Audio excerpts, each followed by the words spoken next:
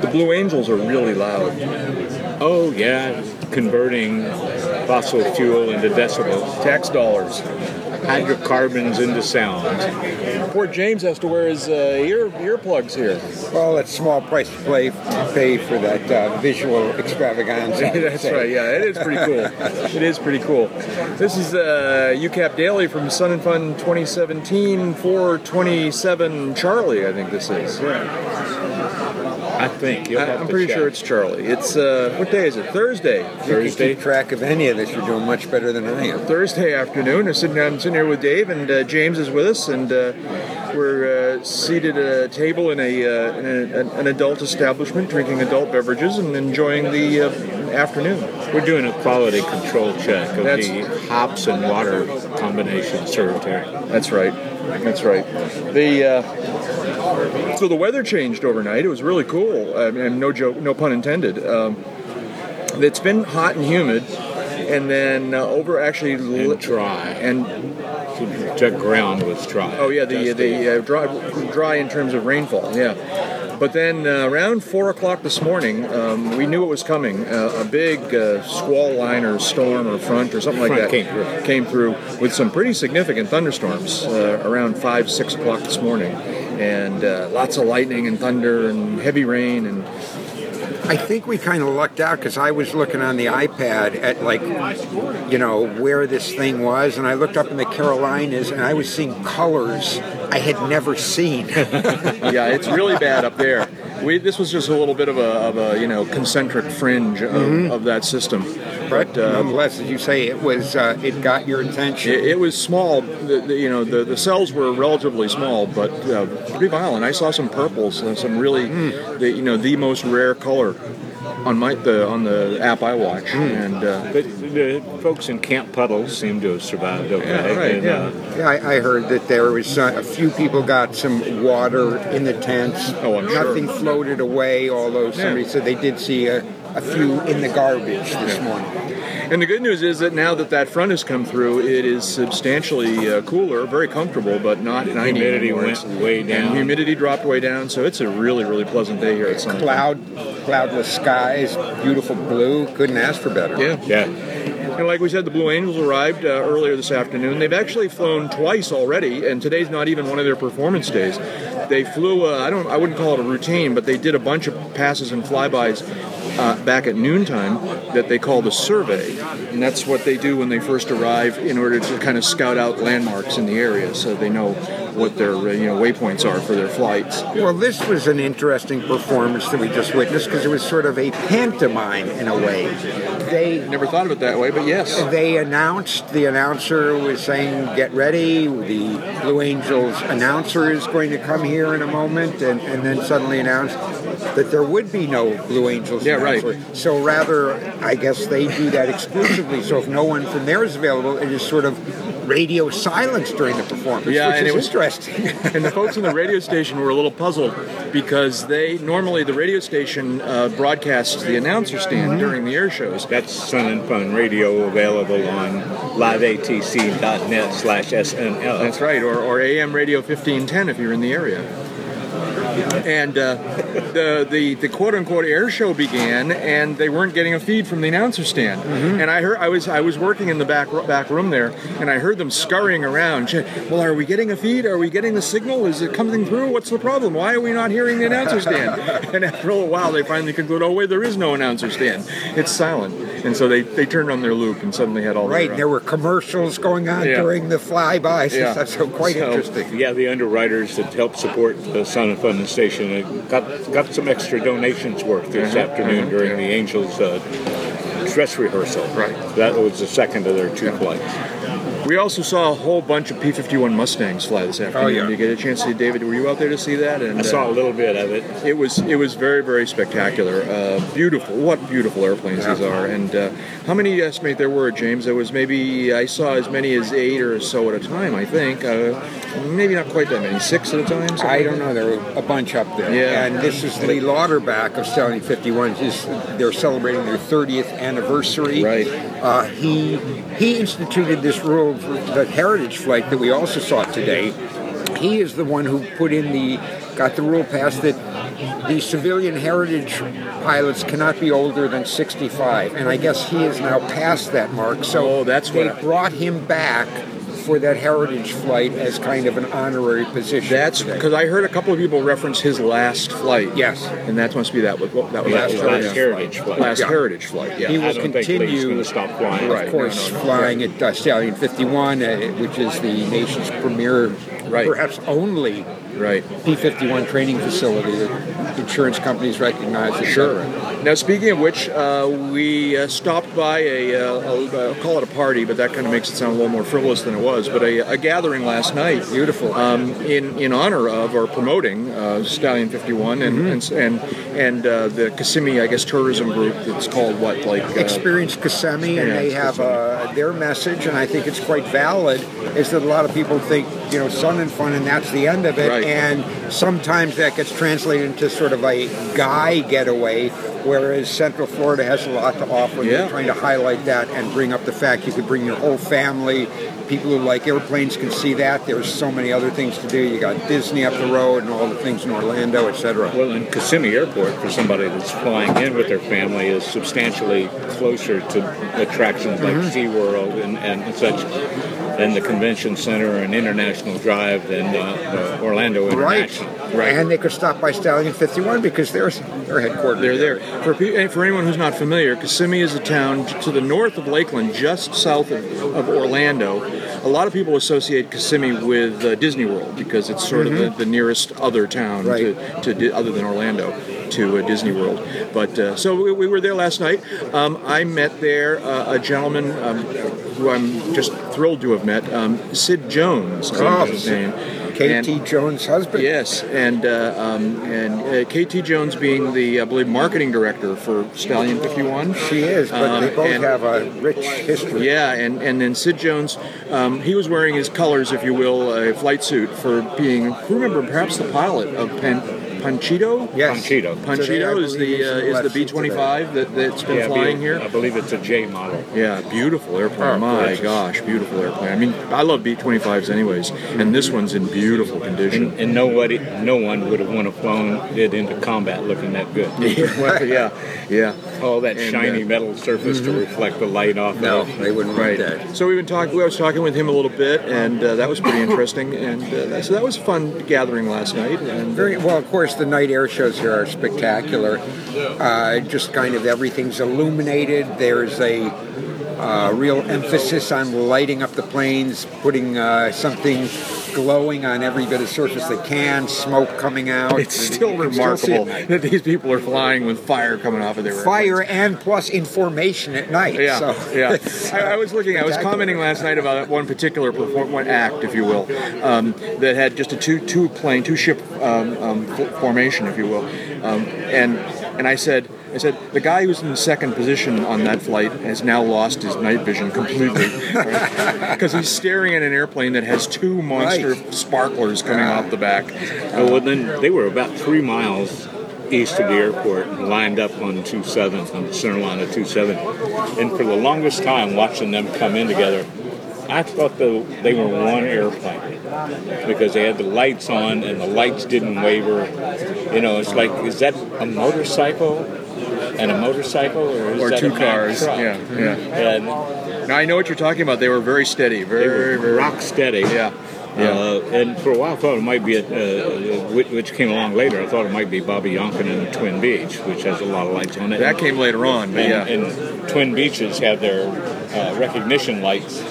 They have recognition lights kind of in the middle of the wing, top and bottom, as well as on the wingtips. So you get double green, double red.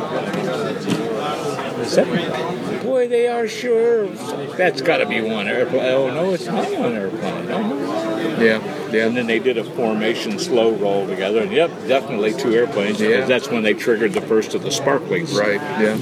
Now, did I miss it, or the Aeroshell did not fly last night? No, they did not. Because, I'm still looking for these lights in the column. We wouldn't have let you miss it. Yeah, okay, good, thank you. Because I was waiting for that. I also wanted to see I'm told that the Sonex jet that has the fancy lights on the side is not the one that's here. No, it's not. Yeah, so we may not see that. That was pretty cool. When it's here, I think is a factory demonstrator, and the Sonex jet that we saw here last year. I'm sorry, the Subsonics jet. Right. Got to get that comma in there. Subsonics, a jet that flew here last year in Oshkosh, belongs to an individual owner who also does their training out west. And he has this special lighting rig and these glow-in-the-dark appliques that he can trigger, and they flash colors, and it's really quite spectacular, particularly when you couple it with such a tiny little jet airplane making so little noise. It just sounds. So what else? Yeah.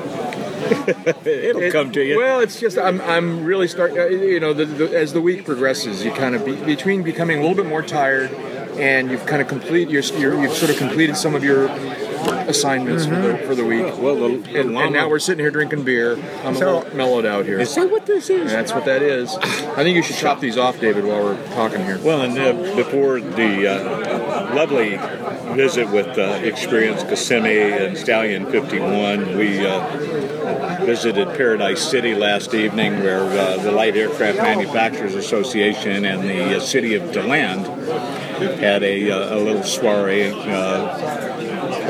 promoting the what was the Land Aviation Showcase? Right, but they were one of the sponsors, but I think wasn't it more than that? Was it also? It was sort of the LSA party or the Llama party or something like that. Well, Llama co-hosted it with him, right? But DeLand was a key supporter sponsor. And it was a brand new show last year. Yeah, and November. You went. You were there for a day or something like that. Opening day. Yeah. And they're on a roll toward number 2, which I think is fantastic. And the folks that ran that, Jenna Phillip, her husband's on stage playing music. Right. Because he's involved with the Flying Musicians, and he's a professional musician. Yeah, he's pretty good. Circulating and came over and said, "Hello, Dave, give me a big hug, and thank you for coming." And how's the prep on the next show? And she got this shocked look on her face with a big smile. Says, "People are approaching us about sponsoring for next year already." Yeah, good deal. That's such a great indicator. I'm happy for the event. I'm happy for the airport. I'm happy for Jana. Yeah, I'm happy for General Aviation to get another event on the calendar that helps bring in. It strives to bring in new people, new blood to some of these alternatives to buying a used Cessna or Piper or Beech to start your flying with. So there's room for everybody. Right. Yeah. I mean, the ultralight and hang glider people proved that 35, almost 40 years ago. And all the doom and gloom predictions about letting those quote-unquote long-haired hippie fly their hang gliders without a license and without certification didn't turn into the mass murder scene that was predicted. And when Part 103 came along, and the predictions didn't come true there again, and then we got light sport, and the same kind of doom and gloom turned out to be false again, and now we're headed into basic med. Well, we had Sport Pilot, which Sport Pilot, great, and now we're going to have basic med. Now we got basic med coming on, and I'm hearing the same predictions, same kind of predictions from the same characters and the same kinds of characters, and I'm going to really enjoy 5 years from now going, so about all that horrible stuff that was going to happen. But the pilot population keeps shrinking. A little bit, but it does. Anyways, one more thought before we stop talking about our visit to Paradise City. So, listeners who only listen to the audio dailies have probably by now heard the one that you and I recorded there yesterday afternoon from the edge of the field. If you're at all curious, I just want to let you know that we also recorded video of that, and it was a very simple video. Don't get too excited. Did I miss my close-up moment? You did. You're on YouTube now, and so if anybody wants to see what it actually looked like for us to be sitting, it's very exciting stuff. Let me warn you. Prepare yourself. It's Dave and I sitting in a golf cart. You just see the two of us for the whole about 12 minutes. Wow. You don't see a single airplane. It's like a Warhol movie. You don't see it's no. Remember you of all people, I bet remember what was it? My Dinner with Andre? Yes, of course. All right, it was Wallace Shawn. It was in what's the line from Princess Bride? Inconceivable. From Princess Bride. Way back, like a million years ago. He was part of a movie that was nothing. It was a two-shot. Oh, I've seen it. My Dinner with Andre. Yeah. Well, that was totally scripted out. By the way, I went to a presentation of it after I'd first seen it with the director, and every and ah and the exposition that went on for 2 hours that sounded so spontaneous, totally scripted. Well, the video version of UCAP 427 Bravo, My Dinner with Dave, right, is on YouTube right now. If you go to YouTube/Jack Hodgson. Wait, I was supposed to get fed? Yeah, no. They did. I don't think did they eat in the movie? I don't remember. It was a long time ago. Anyway, they had plates. They had a waitress that would show up and bring them things. They did. And what was Andre's last name? Oh, geez, I don't know. That's okay. It'll come to us when it's not necessary. We'll report back tomorrow on the next daily. Yeah. Anyways, all right. Well, we're having a good old time. We're just mellowing out here, drinking our beer and reflecting on the day's activities. Yeah, that's right. You know, interesting gentleman this morning. One of the vendors. Compared to me, but who isn't a relatively young man, F-16 mechanic who has invented something called the grip-on. And this is a flexible tool holder made out of some sort of rubberized material, so it will cling to any and fold to any surface. So you could put it on the cowl, for example, of put your tools. It will hold tools up to a 70-degree angle in place. Okay. And so, as he says, if without this, and the reason he invented it, you're in the zone and working on something, and boom, you drop your tool. And worse, if you're an F-16 mechanic and you drop something and it's a little fastener, you have to find it. Yeah. You cannot just say, where did it go? It disappeared, right? No. So he invented this, spent 3 years in the basement, and then had a Kickstarter campaign. He seems to be going great guns. What's it called again? The Grip-On. G-R-I-P-O-N. G-R-Y-P-O-N. Okay. And it sticks to the surface you put it on, and then the tools and parts stick. I can kind of picture that, yeah. They sent me a Is it removable? Can you take it off? You can put it away, and now they're putting out 3 sizes and whatnot. Right. Totally removable. When it's flexible, you can roll it up. It'll contour, fit a wing. Gonna have to look at that. They sent me a press release and a video, I don't know, 2 or 3 months ago. Yeah, he was doing a Kickstarter campaign, and the guy, he was... he's in the reserve, so at the same time he was taking mechanical engineering, but it sounded to me like he was taking marketing 5.0, because he's like, well, the Kickstarter campaign, that got out, the word. So what's happening tonight?